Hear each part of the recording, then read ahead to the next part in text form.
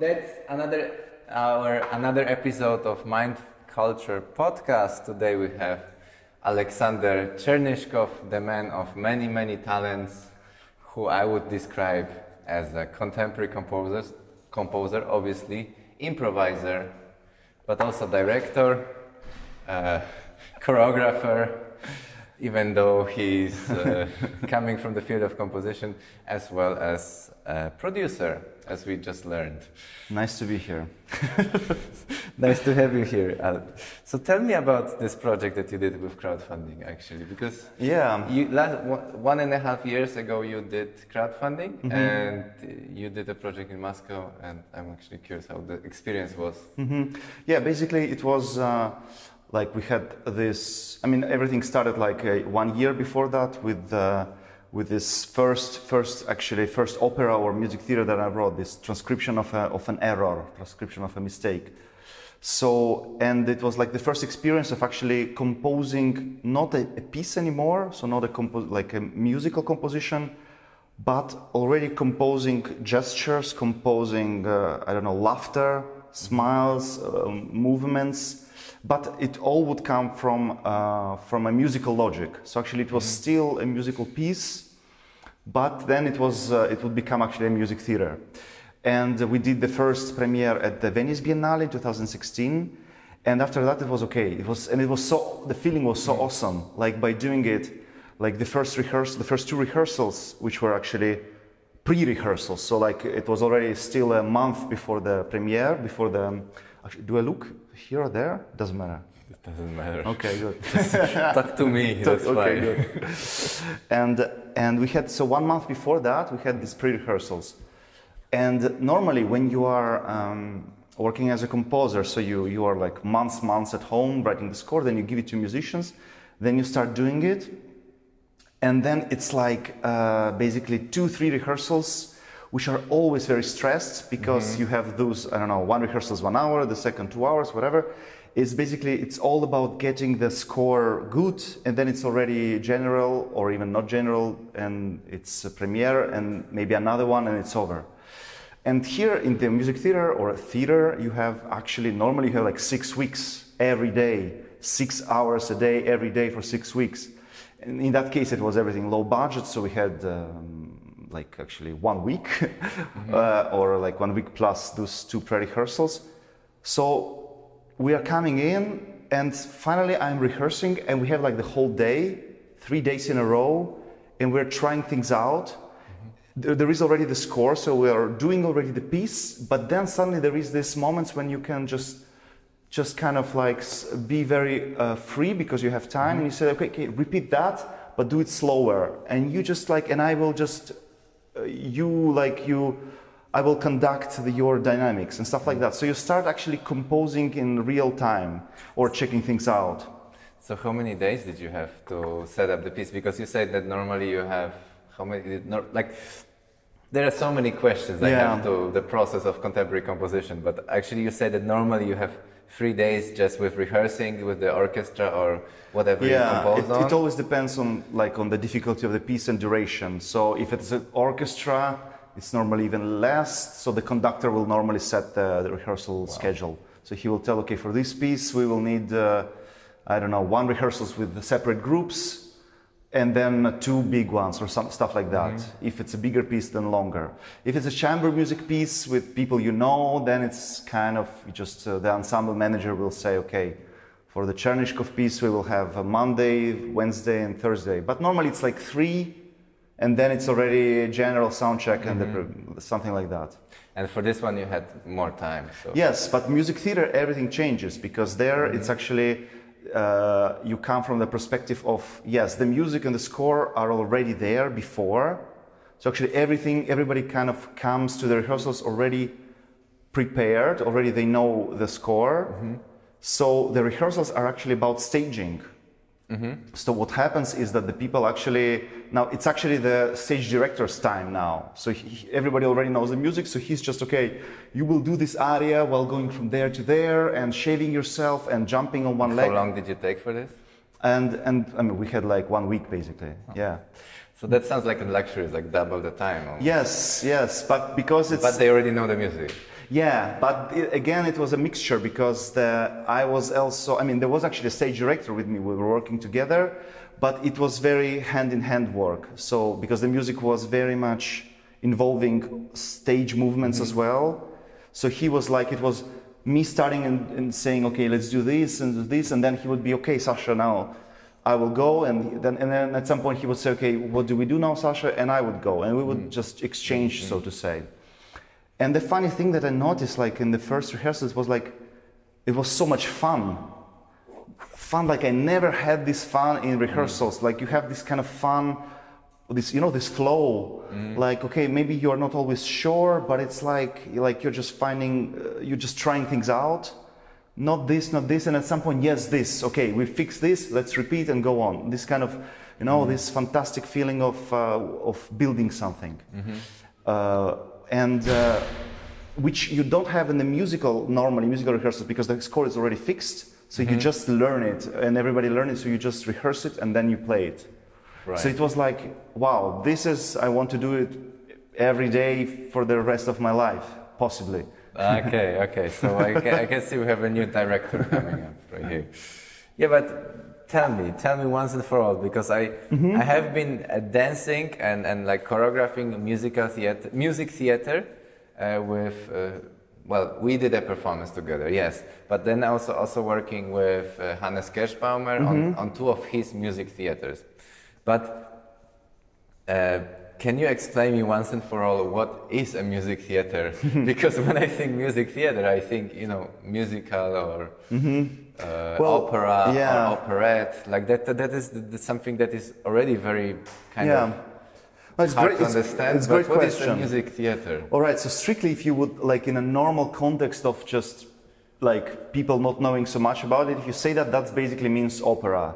Like the Magic Flute, Puccini, that's music theater. You have the orchestra, singers, actors, collaborating together. That's the music theater. So there is a operette score. is also a music theater. Yes. Everything that has centers about music is a music theater, yes, right? Also musical would be actually a music theater. Yes. Okay. But what happens, especially in the 20th century, slowly, but I would say it actually kind of starts from the middle of the 20th century with composers like Dieter Schnebel, Goebbels, Apergis, but also from Beckett already, because he would write these short or long pieces which are very basically like little scores, like they're very absurd but they're almost like kind of like you don't really, there's not so much to stage, and there is some kind of music. There is, for example, scores, he gives indications about light, also about music.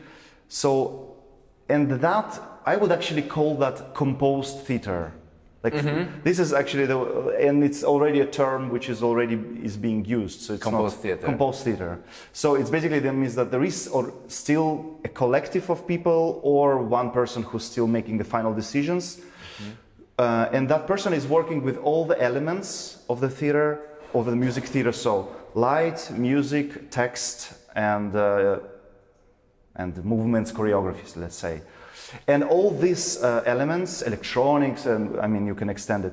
And all these elements are not, there is not a clear hierarchy. So basically all these elements are being composed, say, polyphonically. Maybe there is maybe there is a scene where the light is the main factor. And because in the typical opera, say, the hierarchy is absolutely pre-decided. At the beginning, there is a composer. Either he's dead. This is Giuseppe Verdi, or he's somebody who has been commissioned. He finishes the score. There is a libretto before that. Either it's an old one or written one. So he has the text. So there is a libretto. Then there is a score. Then he delivers the score with all the parts to the things, and then the stage director receives it, and then he does what the hell he wants with it. Maybe consulting a little bit. Exactly. And then there is the light rehearsals and everything. So there's the very predefined process with a lot of organization, basically like movie making and cinema. And it's also very like all the operas are working in that environment. And it's very it's very productive. I mean, it has all this amazing, like there is one building only for costumes and for scenes. But of course, you lose this possibility of of having a different approach. So now in contemporary composition world, it's like more mixed. But then, why is it different than choreographing? I think actually it's not. I think probably it is actually. I see much more similarities with the contemporary dance because also their way of working is basically coming there. I don't know, like what is the schedule of a normal troupe or dance company. Well, it's very personal. Okay, very but personal. probably still every day you come, you rehearse, and then at some point you fix it, and then you repeat. Yeah. So, but then the composing happens in this process, right? Yeah. So it's an interesting thing because what is choreography is also a big question. Like there is also, of course, this more traditional way of doing things. I'm even talking traditional way in contemporary choreography, where like you have some kind of music, you have some kind of set, and you work like you have some kind of props, and you work with them, and you create dance to it, or with it, or around it, or it's some text as well. But there's also like performance art, and then it becomes mixing with choreography, especially in Vienna, and then it becomes this intertwined like art forms where it's like performers go on stage and maybe they don't even move anymore, but they like sing and I don't know, talk and all of that. But the process of defining the piece and composing it, that happens in the rehearsals. Absolutely, yes. So it's really hard to. I mean, maybe some people do it like this. I don't know. But for me, I could imagine that that the beauty of the contemporary dance is also because you don't have to have a absolutely predefined idea. So you can actually come in the space and research. So you're not like this mastermind that wrote everything on paper like for a movie, but you actually come and do a research on a topic. Yes. Well, for me would be the similarity with the composed theater. Of course, you have people in composed theater who maybe are working more like masterminds and doing. I prefer really stuff like that. Like basically, okay, I do come with idea, but then we develop it, and then after the rehearsals, then I would kind of fix it more. I would kind of work on it already with the material that we tried. Like, because basically, why do you need that? Because you see what works and what doesn't. And especially if you want to do stuff that, try new stuff out that you don't know yet whether they will work or not, you need to see that. That's actually an interesting link to stand-up comedy as well, because like you never know if one thing is going to be funny on stage. For sure. And I think that's why it's so important to have guests during your rehearsals actually as well, and all these intermediary showings where you like share with a group of friends or a group of strangers what you do. And of course, if you're like a mastermind composer, it's very hard to do that. It's like you come with a sheet of paper and it's supposed to be working, but I mean, you have to be basically open, and if something that's another thing, very big difference between musical theater and like, so to say, written, like contemporary written music. Well, basically in theater, if something, it's interesting. It's like the bar is set actually higher, I would say. Like say that admitting that we are doing really like high art, terrible word, but so to say, like we are really want to do something special. The bar is higher because if something really doesn't work, whether it's because of light or whether it's because there wasn't enough time to develop it, or maybe you even see shit, it will work, it will be perfect, but the general is in after tomorrow or there is no time.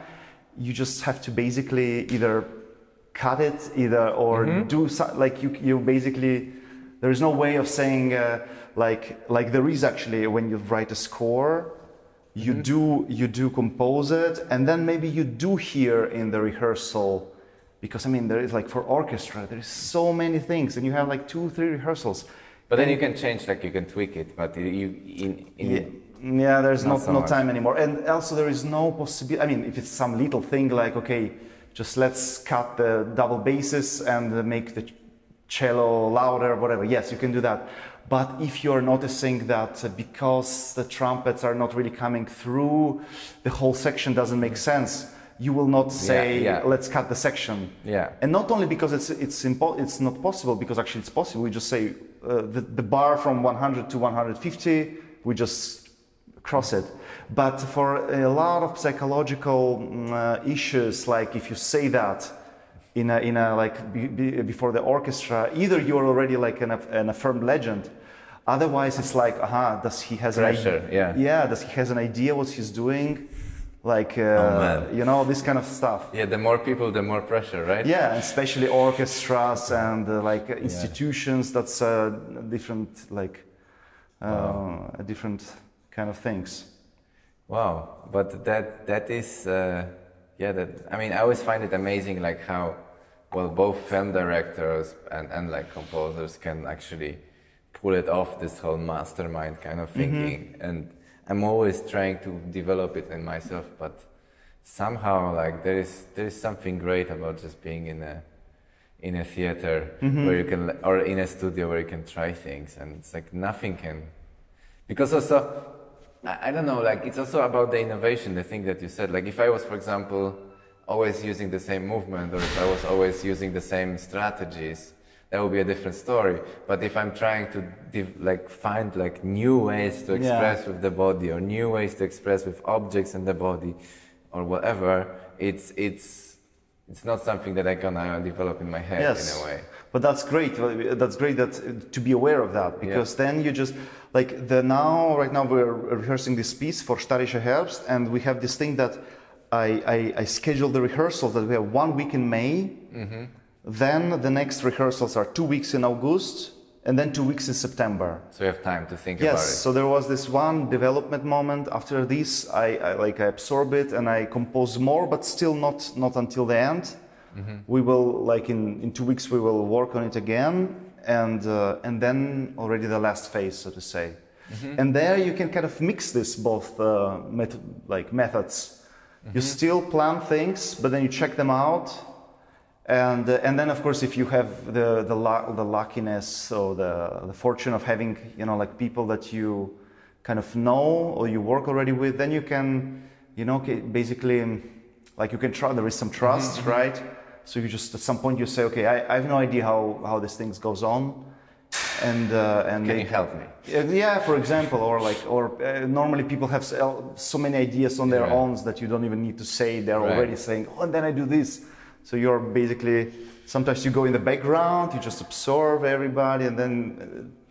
But like you're also very open, like spirit. So if you were only to make a choreography, you probably would be also very interested in that. Like I have the feeling that the music is, because, I mean, maybe I make a link to something else, because like when it comes to contemporary composition, like first of all, what is contemporary composition? That is my first question. And second question, like how do you,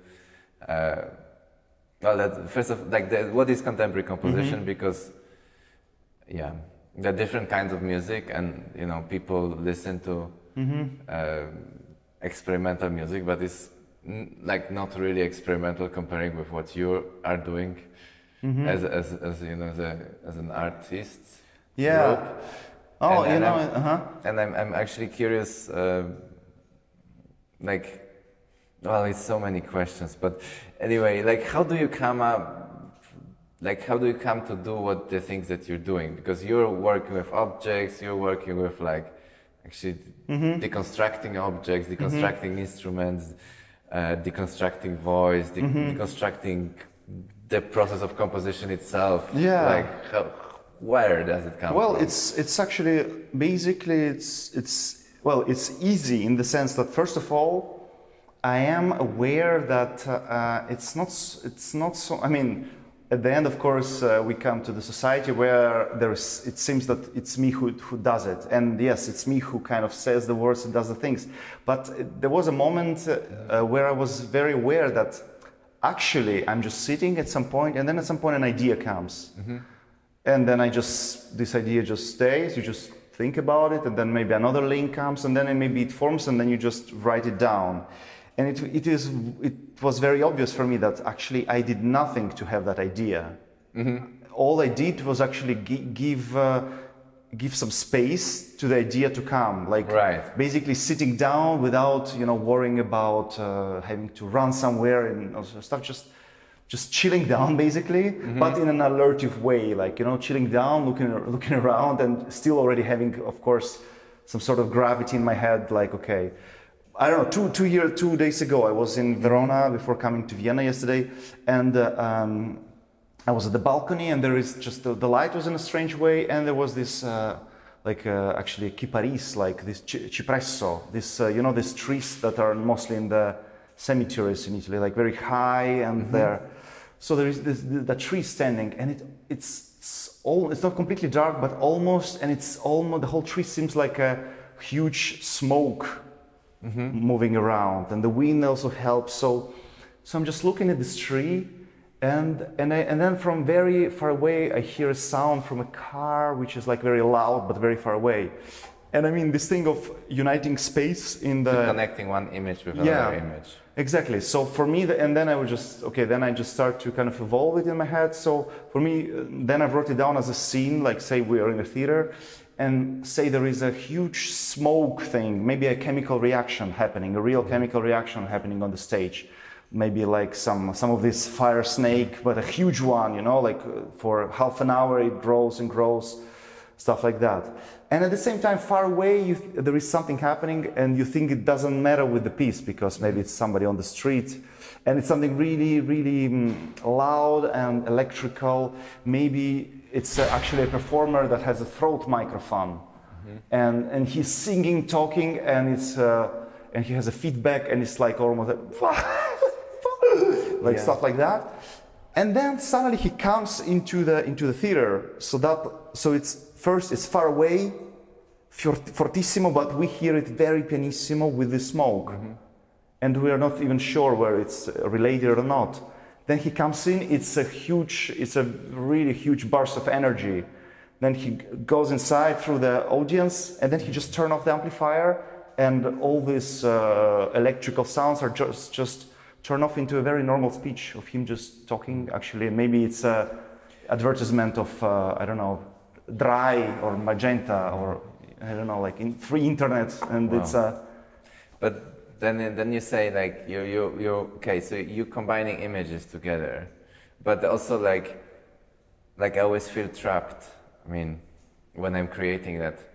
Okay, but then I need to create sense between this and this, and then it has to connect to this topic, and then that has to perfectly make sense because there are gonna be people that they're gonna come to see the performance, and they will try to make sense out of it.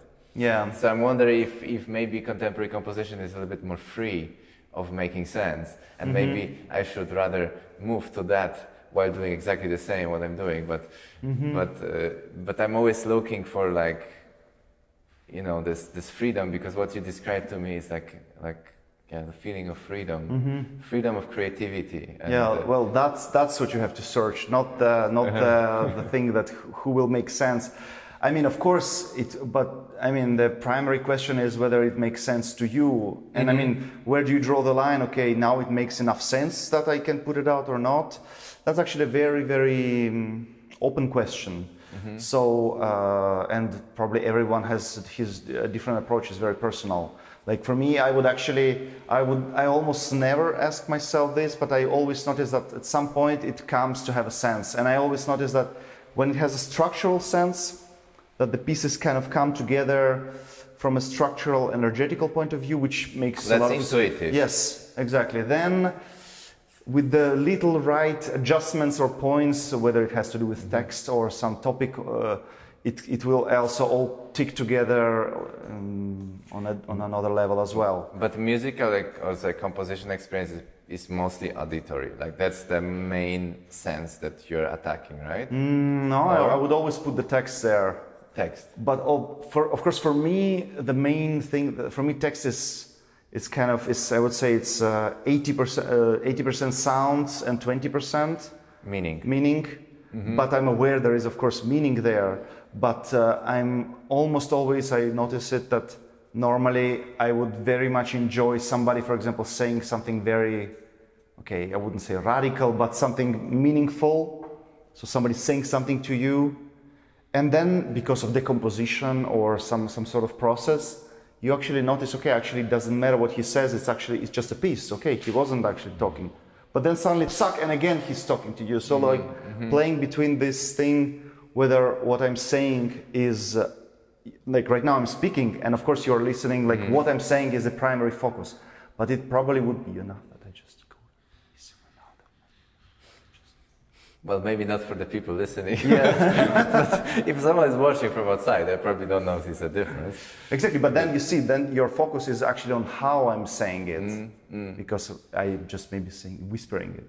So that becomes the, and that's what happens when you hear, mostly you hear an aria or a song, or like something that there is a text, and you actually listen to how it's sung. Well, when it comes to opera, like I don't get it. Like I don't get any word they say. Oh, for instance. Because it's in Italian or Russian or whatever. And also it has a strong vibrato, so you Yes, don't hear, like you don't understand. I don't get anything. Like I can read on internet what is the transcription of it, but other than that, I don't get it. It's just music, music, music, dance, dance, dance, or I mean, of course, the meaning is still there. So I mean, I'm right now was exaggerating. Of course, you know, it's like you've been hearing to a song without knowing the words, and you've been enjoying it 100%. Then after 2 years, you just suddenly you read the text, and it was this. Maybe it even changes completely. Yeah, sometimes, you know, when I listen to songs, actually it's this, like you get the sensation, and then once you read the lyrics,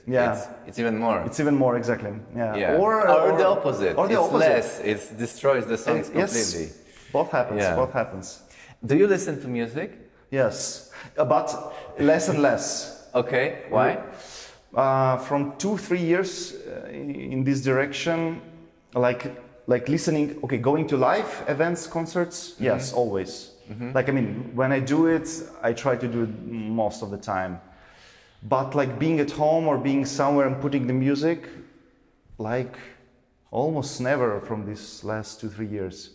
Yeah, that's what I had also with Hannes Kerschbaumer when I spoke with him. I think it's a contemporary composer thing. Like before, all the time. Yeah. Like since I was like from 12 years old, almost never had without headphones. Every time, even falling asleep, going around, always. Like my mother was actually then putting the stereo away from me and stuff. I mean, nothing crazy, but just really all the time. And now I don't know, it's like I do listen still a lot to some, it might be an audiobook or a podcast. Less podcast, is more like some audiobook or some, like a lecture, you know, like on biology, on some topic that interests me. But music, no. Not so much, no. Why? And if music, then really something concrete, like like I don't know, magnetic feel, like pop songs, or like I don't know, Bach or Chopin or something, not an orchestra, something which is you can really, because I mean you hear it through the headphones. Like why would you hear a huge orchestra through your headphones? I mean, when you listen to it through headphones, it's really like it's a different experience, which is actually amazing. I mean, it has its great power. But then I just noticed that I would almost never listen to contemporary music piece in headphones, unless it's really just I need to know that's what I it. also feel with contemporary music. It's like that once you're there, like where they actually play it, then you have like a full, incredible experience. Yeah. But if you put it on YouTube, you're like, it sometimes can be very, very flattened, the experience. Yes. But it makes sense if you're there. Yeah. But if you're not there, it's just... Yes, absolutely. That's. I mean, and of course, because there's been so much research in contemporary music on the timbre, on the Klangfarbe. What is it in English? Timbre, right? Yeah. So the color and all the research was huge. You know, like if it was only before, like take a string instrument. If before it was basically pizzicato, and of course different articulation. Like acousmatic music, right? No, acousmatic, that would be already actually electronical music, like already music made for loudspeakers or headphones. But even normal acoustic music with instruments, the research there from the 50s, 60s, from the spectral music, like the French school or the Lachenmann, all the extended techniques, like all these little nuances, which are very well heard and made through. Of course, they very much lose their grip, when you just listen like this. So, yet, of course, it's like if you put on, I don't know, Bach on the piano, the information, like you still receive, I think, I would say 80% of the information that was put in the piece, because you hear the piano correctly, so you get it. If you hear an orchestra or a contemporary music piece, I think you just get already 50% of information of all the nuances, because they're flattened, and I mean there are things happening around. Yeah. Yet, of course, the headphones. Sometimes there are good headphones. I have seen there some good headphones too, but I guess but then you need also good recording. And I guess that's also sometimes a problem. Okay, so you said you don't listen to music anymore. That's a funny thing. That's a funny thing too. Not so much. Like if you ask me what's the last. But you've been actually you started with a punk rock band. Yeah. Noise band. Rock and roll and then punk rock. Yes, I played in in the high school. It was actually I actually was a big Beatles fan. Like when I was 10 years old. So like I really came out from Beatles and then Led Zeppelin, Beatles, Pink Floyd, Deep Purple, but then it kind of shifted through Jimi Hendrix and then into Miles Davis. And then it started And then was also the whole Ramones, Green Day, Screeching Weasel kind of bands. So I played that in a couple of bands, and then I started to go more into jazz, but like fusion jazz, so I was like I was actually inspiring to be a guitar player and to play all that stuff. And then so actually I was in the conservatory as a guitar player, but then it was like kind of clear, like why would you spend so much time? Like the performing really didn't work, because it was this thing that at some point I remember at some point when you're practicing, and then you understand that, okay, another 2 weeks of practicing every day and you're going to really master this piece. Or you can start practicing something else and... Like I wouldn't have the patience of like once I would understand that I can do it, I would lose the interest to really practice it. Fuck, I have the same thing. I have the same thing. It's like you can have something at 95%, or you can have something at 90% and some other thing at 60%. So why practicing the same amount of effort for the last 5% if you can spend the same amount of effort learning new thing and a new thing and new thing and new thing? Yeah, for instance, yeah. But for me that was switching to composition, because in composition until it's complete and performed, it's not done. It's really you still don't know what is it actually. Even so, actually you do have the last experience and then like that. But for performing, yes, I would lose interest kind of very early and start doing other stuff, and then I would have a great repertoire and know a lot of stuff, but never really being able to perform it like fantastically.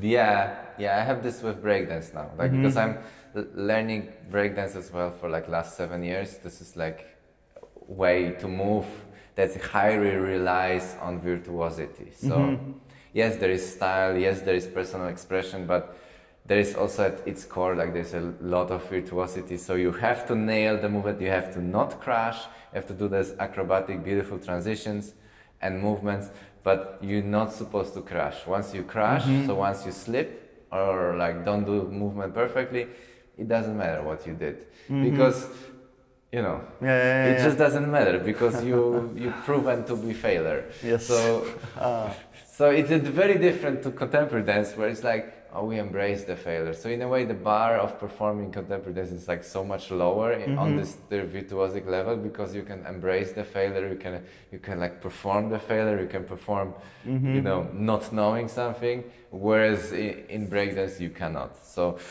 you have to be 100% confident and in all that you do. But then these movements, they take so much time and so much effort to learn, that like somewhere around 60% of having actually mastered the movement, I'm like, but there is so many other interesting things I could be exploring physically as well. And then it's like, then it's always this difficult journey because you need to be a bit knucklehead in order to get some of those so-called power moves, because they are like so difficult that you just need to repeat, get the feedback, repeat, get the feedback, and so on. But as I said, like there's some 100 other things that you could learn in between instead of that. So that's so much more interesting. Yeah, and that is actually this search for freedom. Because there you're searching that which you would like to do and have the pleasure.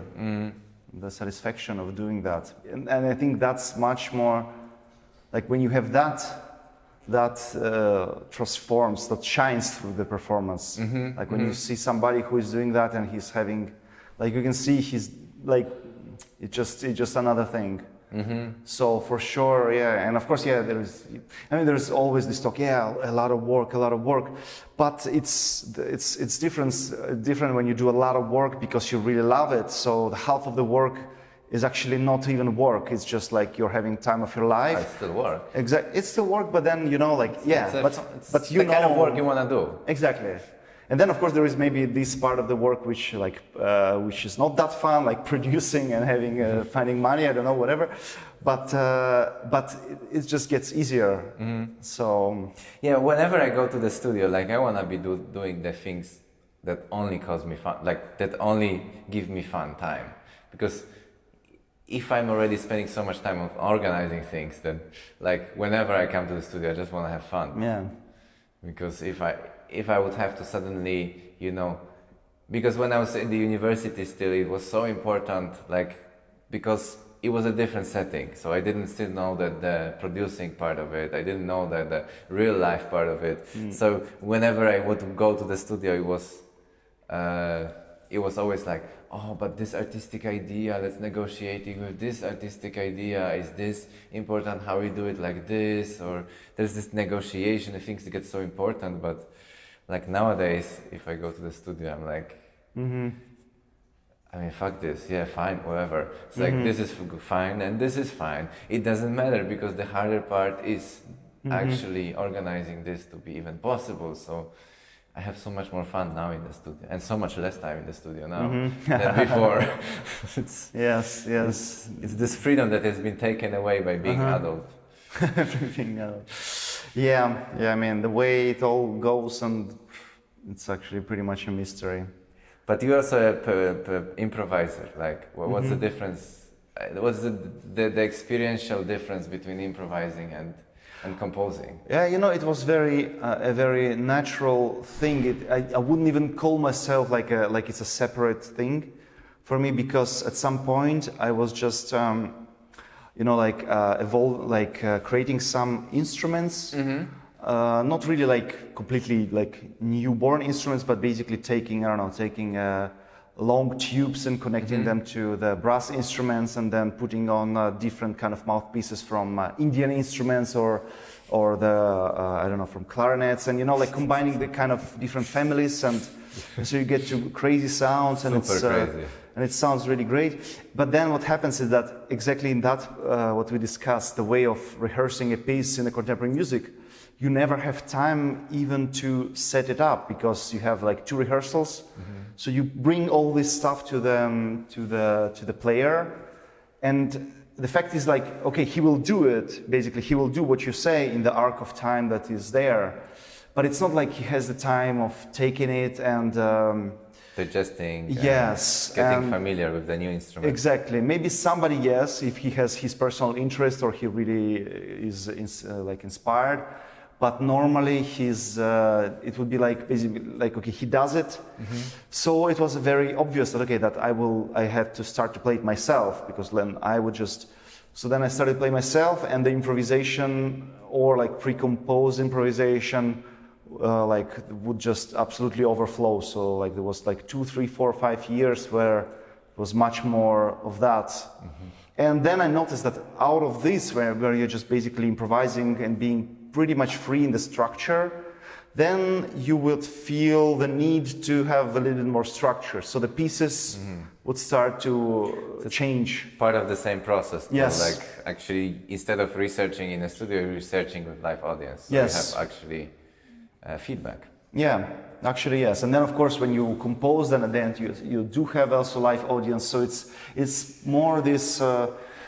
It's actually like what would you like to be the kitchen for this end result? But then you don't judge yourself. I think that's the important thing, because often like I love improvising so much. Like I as much as I love composing, I also love improvising. I think it's yin and yang. But then there is always like, but then it has to look good, but then it has to work for the audience. So you kind of cut corners there, like, you know, like solutions that work for sure, and sometimes you don't explore fully, but you go for things that work. Yeah. But I don't think you have this. I don't think so. I actually normally there is a like You're an uninhibited improviser. I think there is some sort of like I think call him rebel is a little bit too flattering, but some sort of guy who just gets angry with myself, and then I actually try to fuck it up a little bit. So then I kind of do like I try to surprise myself. So I do maybe like I stand up during the improvisation and go into another room and I start to play very loud from that room without knowing how it's going to be. I mean, knowing pretty much how it's going to be perceived there, but without preconceiving. Yeah, even without planning it, or maybe I mean I've done it more times, so then at some point I know that it can happen, but not planning it. So yeah. But of course, I mean, there is always this moment. Okay, the improvisation starts, and it's like there is this magical emptiness in the thing that you don't know. But then you're just letting yourself be in the moment, and kind of letting it guide you. And that's true. Sometimes when there is the dialogue starts to. Like shouldn't like, or you did something and then there is a little technicality, like for example the motor doesn't start because the amplifier has to be. I love that. I love errors also. Yeah. But the kind of errors that I can control, because for example now in this setup, if something gets broken, I don't have tools to fix it. But if it's like art, then I love it. Yeah, but then of course sometimes it happens, and then it's just it depends. Sometimes it's stuck, and it's just actually, and everybody then after says you, oh, and that was really great. Like was it planned? It's really great how you fell down there. I love that. I love this slip. It was so natural. It was natural, it was so well performed. Yeah, so actually there's I mean you still kind of come to this thing that there are no recipes and no rules, but of course you're kind of working to build this set of tools. But then you do something, but then for example, you know, like I remember this one thing, we had this duo with Marina Poliukhina, and we played together, and I remember I was so frustrated during this thing. I was like really having the feeling that this was really going bad, and like having this continuous mental dialogue of you should just like stop and don't play, and so I was absolutely sure that it was be terrible. And then after we finished, she comes to me and says, "Wow, you played so amazingly, so." And then I would listen to the CD after it, and it would actually sound pretty good. So I don't know. It's like the voice inside your head is just another voice. So don't listen to it. Basically, well, be aware of it, but don't trust it. Yeah. It's like the mirror. Like it's like you look in the mirror, and you see an image of yourself, but it's not you. It's a projection. Actually, yeah, exactly. And it's the mirror can be crooked. yeah. Why are you interested? Because it maybe comes from improvising actually. Like now it makes sense, but because you're super interested in error and failure, and so on. So they did several pieces, I guess, already on some kind of a mistake. Yes. Why? Well, it's the error would be exactly this crossing point of order and chaos, coexisting, and in this moment the error is just actually this. So there's a beauty. Yeah, there is this clear intention of doing something defined and then not succeeding, and something undefined becomes defined. Right. So it's exactly that little borderline of thing. So of mystery, and also it really doesn't have this control. It's like it can really be fucked up, maybe like not even then saying, oh, but then this error was so nice. It really gave another light. No, maybe it's really like you forgot to turn on the microphone. I don't know, stuff like that. True, yeah. Exactly. So, but at the same time, you just like slowly notice that in life you basically constantly solving problems. Yeah, and that if you just don't the mistakes are inevitable. So you as soon as you learn to embrace them, the sooner you just kind of you just learn to go forward smoothly. I think this is the improviser talking right now. I love this as well. I love figuring out things as I go. Yeah. It's like, okay, today you're gonna do this. Oh, okay, let's do it. Yeah. And and there is also this kind of if there is something really scares you a little bit that you have to do, you have to do it, and then you're also procrastinating because you're afraid, because you're not sure, and it seems very important, and so on. And that's a curious situation, because we all have them, right? Yeah. And the only thing that helps is actually doing it. Yeah. When you start doing it, actually the fear kind of goes away, because then now you are doing it. And that's the mistakes. That's the living error. Because. So do you feel inspired by the crisis that we have right now? Yeah, I wouldn't call it crisis, but probably it is. I mean, if it's health crisis, economic crisis of sorts. I'm for structural crisis of the society, yes, health and everything. Yeah. Although Austria is doing pretty well, but still it's a crisis. I'm going actually in tomorrow. No, the day after tomorrow to Latvia. But they put us on they put Austria on on the yellow list of sorts. So when we arrive there, we're supposed to get tested, and then we're supposed to not mix with the participants. We will do choreography, but then we work with people. When we work is fine because there's an exemption, but if we eat together with them, that's not fine anymore.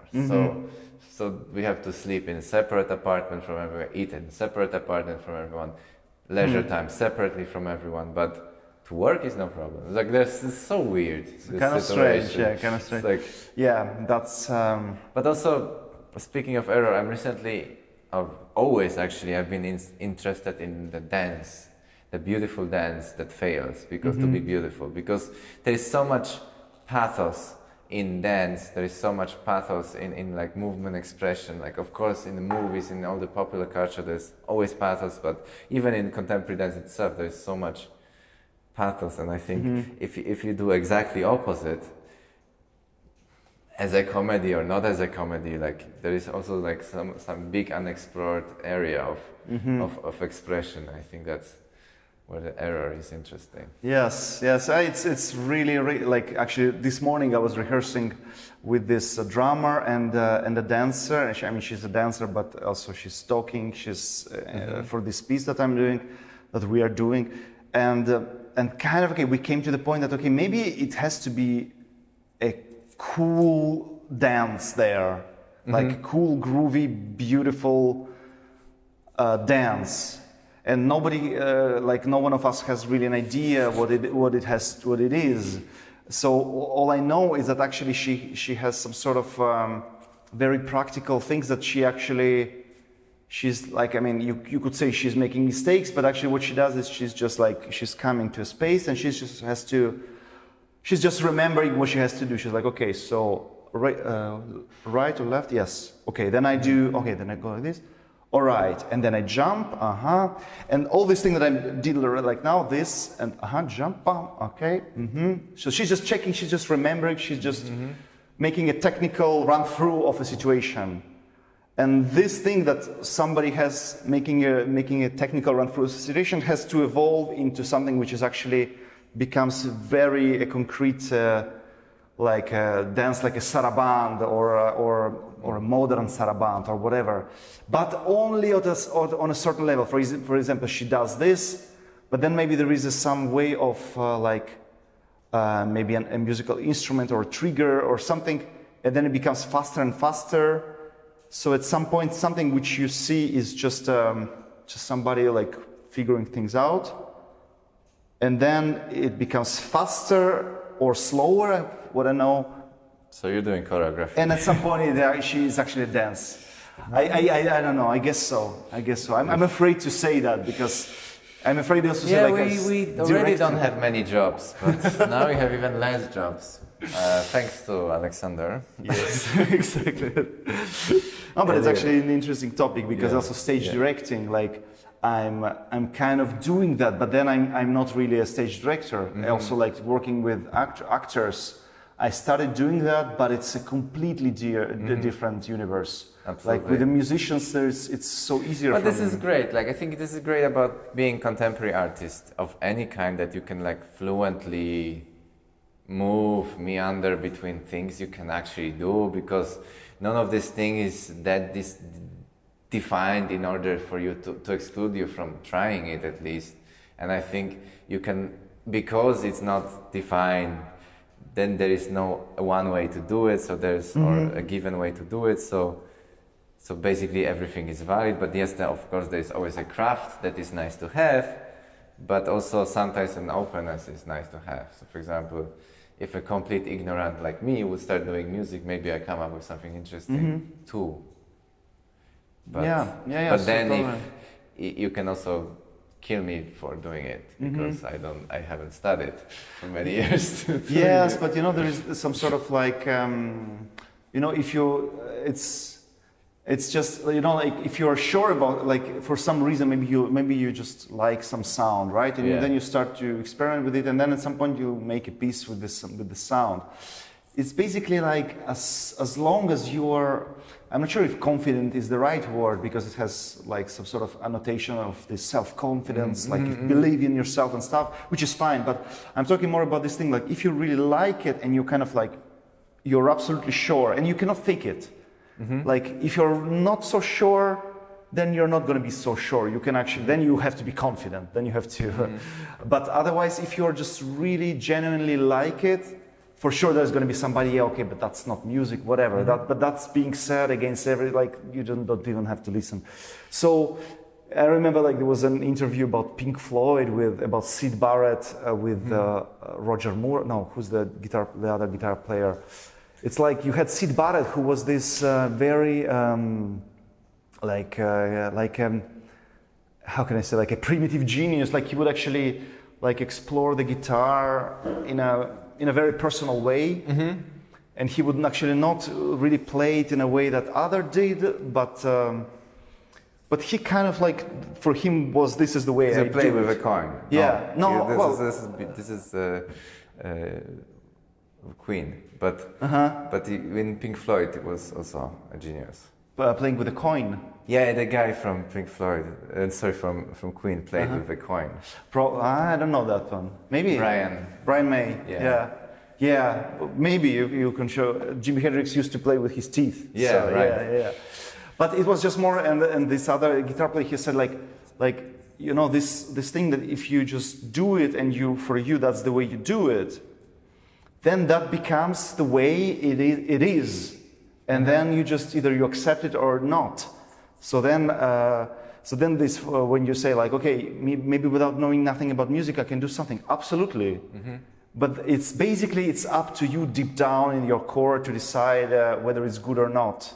Actually, And I mean, of course, many will say, okay, this is shit, but or this is genius, but that doesn't really matter at the end if you kind of or does it? Well, I think it's a very difficult thing, because there is also this thing in dance, like there's exactly performance art is dominating the field of choreography in Vienna, let's say, and then there's gonna be people who focus less on like all the technicality of how to express with the body, for example. So they focus more on the topic, they focus more on the I don't know, props, they focus more on writing a great concept, for example, or like make everything make sense, but they focus less on I don't know, training every day, for example. So there is also this. I think both are valid. It's just I think the nicest maybe results are if you combine both. If you combine actually the ability to do something with an openness. Yeah, I think. Because but then also your work is also, you can say it's okay, it's a child playing around with weird stuff, but actually not, because you know exactly what you like. Even if you improvise, you've been researching these objects for like years.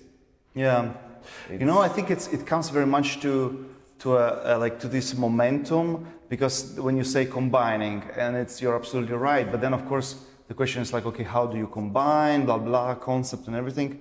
But, how to have this, I mean, it's not that difficult to make a good, it's difficult, there's a lot of work, but it's basically, we're doing it for a long time, so we know how to do a piece, like, I can sit there and write a string quartet. But it's more about this deep inner satisfaction of having done something that really, like, okay, wow, that, like, you can say I had fun, or you can say it is unique, however you call it, but you have this gravity of, okay, this is going the way it has to go. So that's also very difficult in composition when you're sitting these months at the table, and you have, basically you can do whatever you want, you're completely free. I mean, yes, you have instruments, whatever, but like, why this and not this? Why that and not that? And okay, of course there's many techniques, but this and there, so how you combine the physical training and the conceptual good. For me, the answer would be like this momentum. For example, like one sort of some sort of vision. Like, for instance, sitting on the balcony and, okay, you have this one scene. You have one scene of combining, something visual and physical, and a concrete sound, and the momentum of something from far away connecting with something near.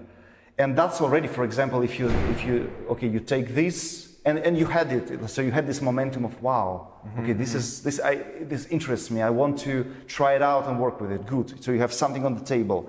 And then you can just, take a big magnifier lens and you look at this one event that really interests you. And you go inside there, and then you see the elements that are already there. And then what you do, you can kind of expand and, these relationships that are there, transpose them to the different elements that you have. But at the same time, you do it with this knowing of the media that you are dealing with, because of course then talking about contemporary music and like the context, the context. Yeah, and I think because this is what I think this is something that, for example, bothers you when you were talking about somebody making a good concept, right? It already sounds a little bit negative because no, it's great. I mean, I love it, but then the execution has to follow. Exactly, yes, exactly. Because this is exactly the point, because very often, okay, you have a good concept, but the translation is basically the whole thing. Because, maybe it's really minimal and the concept is already almost everything. Could be, but then also there is this awareness of, okay, this is already enough for the whole thing, the concept. Right. Or the translation, like how do you really translate it into the musical moment or into the thing. And there I'm noticing that almost never it is one-to-one. Like these little adjustments, okay, this actually has to be longer, or this actually has to be, something has to change when it goes from one room into the other, and these are the things that makes difference. I always find because you always say about combining elements, like I always find that the piece is always, the process of a piece always starts like a year before for me, but I didn't know about it. So it's like the collective ideas is constant, but somehow once I start doing something, like I connect to a thread that started a year ago, for example. I don't know if you have it like this as well. Absolutely, yeah. I mean, it's like I'm learning it all the time, but basically I'm noticing that, you know, like comes an idea and I already like, okay, I immediately try to write it down, or basically it's almost, I'm actually drawing these little drawings of little people, he goes here, he goes there, and then but it's so clear, okay, this is, I have no idea when this can happen, right? And then maybe even 2 years later, like, okay, maybe that could be where I put it. Right. So yeah, it's a beautiful thing to have the freedom to be able to do that. Yeah, I think that is. Yeah, I'm really happy to talk about this, because every time I talk with someone that does it from passion and from love, like I realize, yeah, I also love to do that.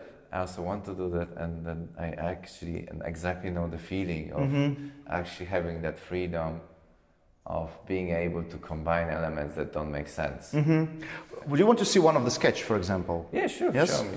Yeah, for example, like this is there was this idea to, like, you know, like you have a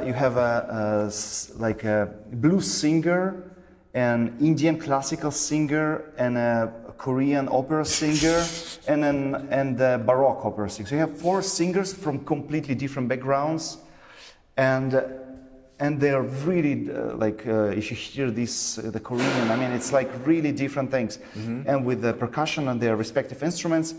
And you have like I want to combine those kind of completely different techniques, but not like a quotation or just one then the next one, but so that they really, maybe I don't know if I need to do that with closed headphones or not, but they really intertwine them so that they come together. Yeah, basically that, but still without losing their uniqueness, because it's not like now a Korean classical singer can now just improvise and jam with the Baroque. Then it's going to be those silly, awkward moments of, like, I don't know, Yngwie Malmsteen playing with a classical, like, heavy metal guitar player goes London Symphony Orchestra. I mean, it's fun, but it's like, okay, or maybe, I don't know. But really, like, make them intervene in some way. And then who are those people that died?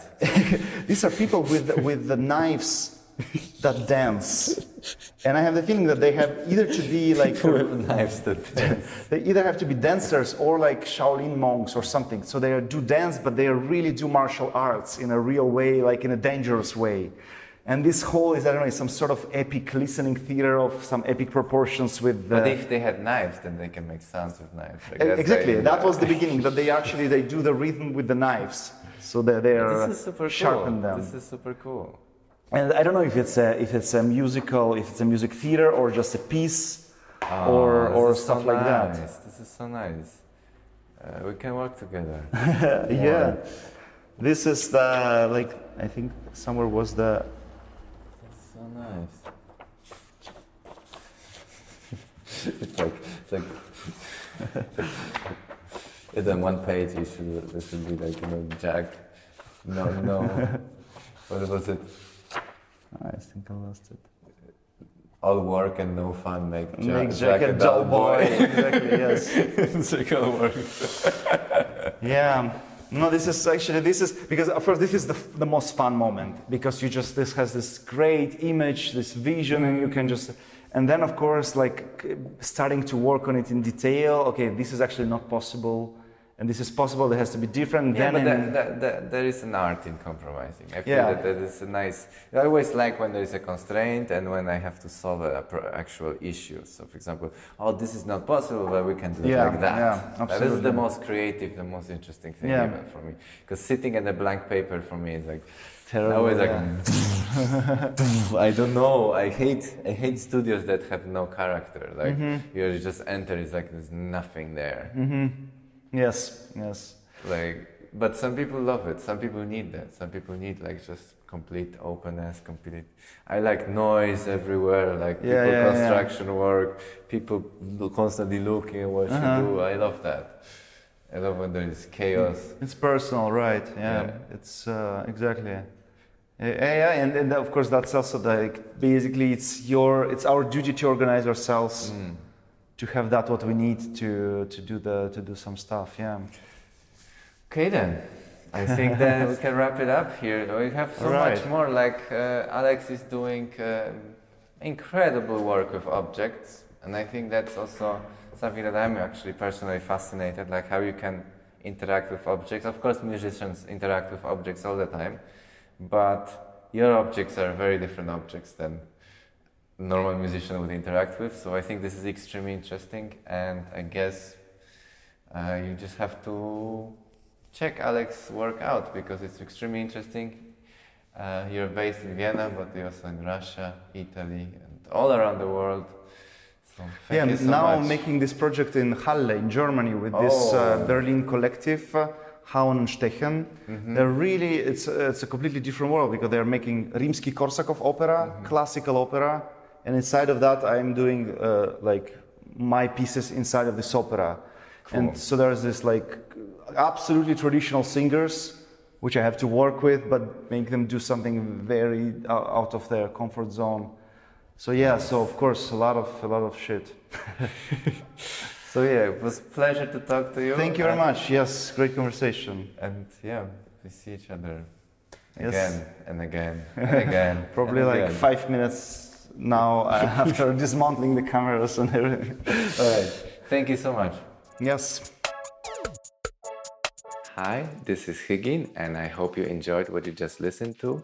I love having those conversations, but it's a lot of work, so you can help me out by becoming a patron, whether it's on patreon.com or on PayPal. This will help to keep the quality and the frequency of the podcast. Otherwise, have a wonderful day and see you very soon.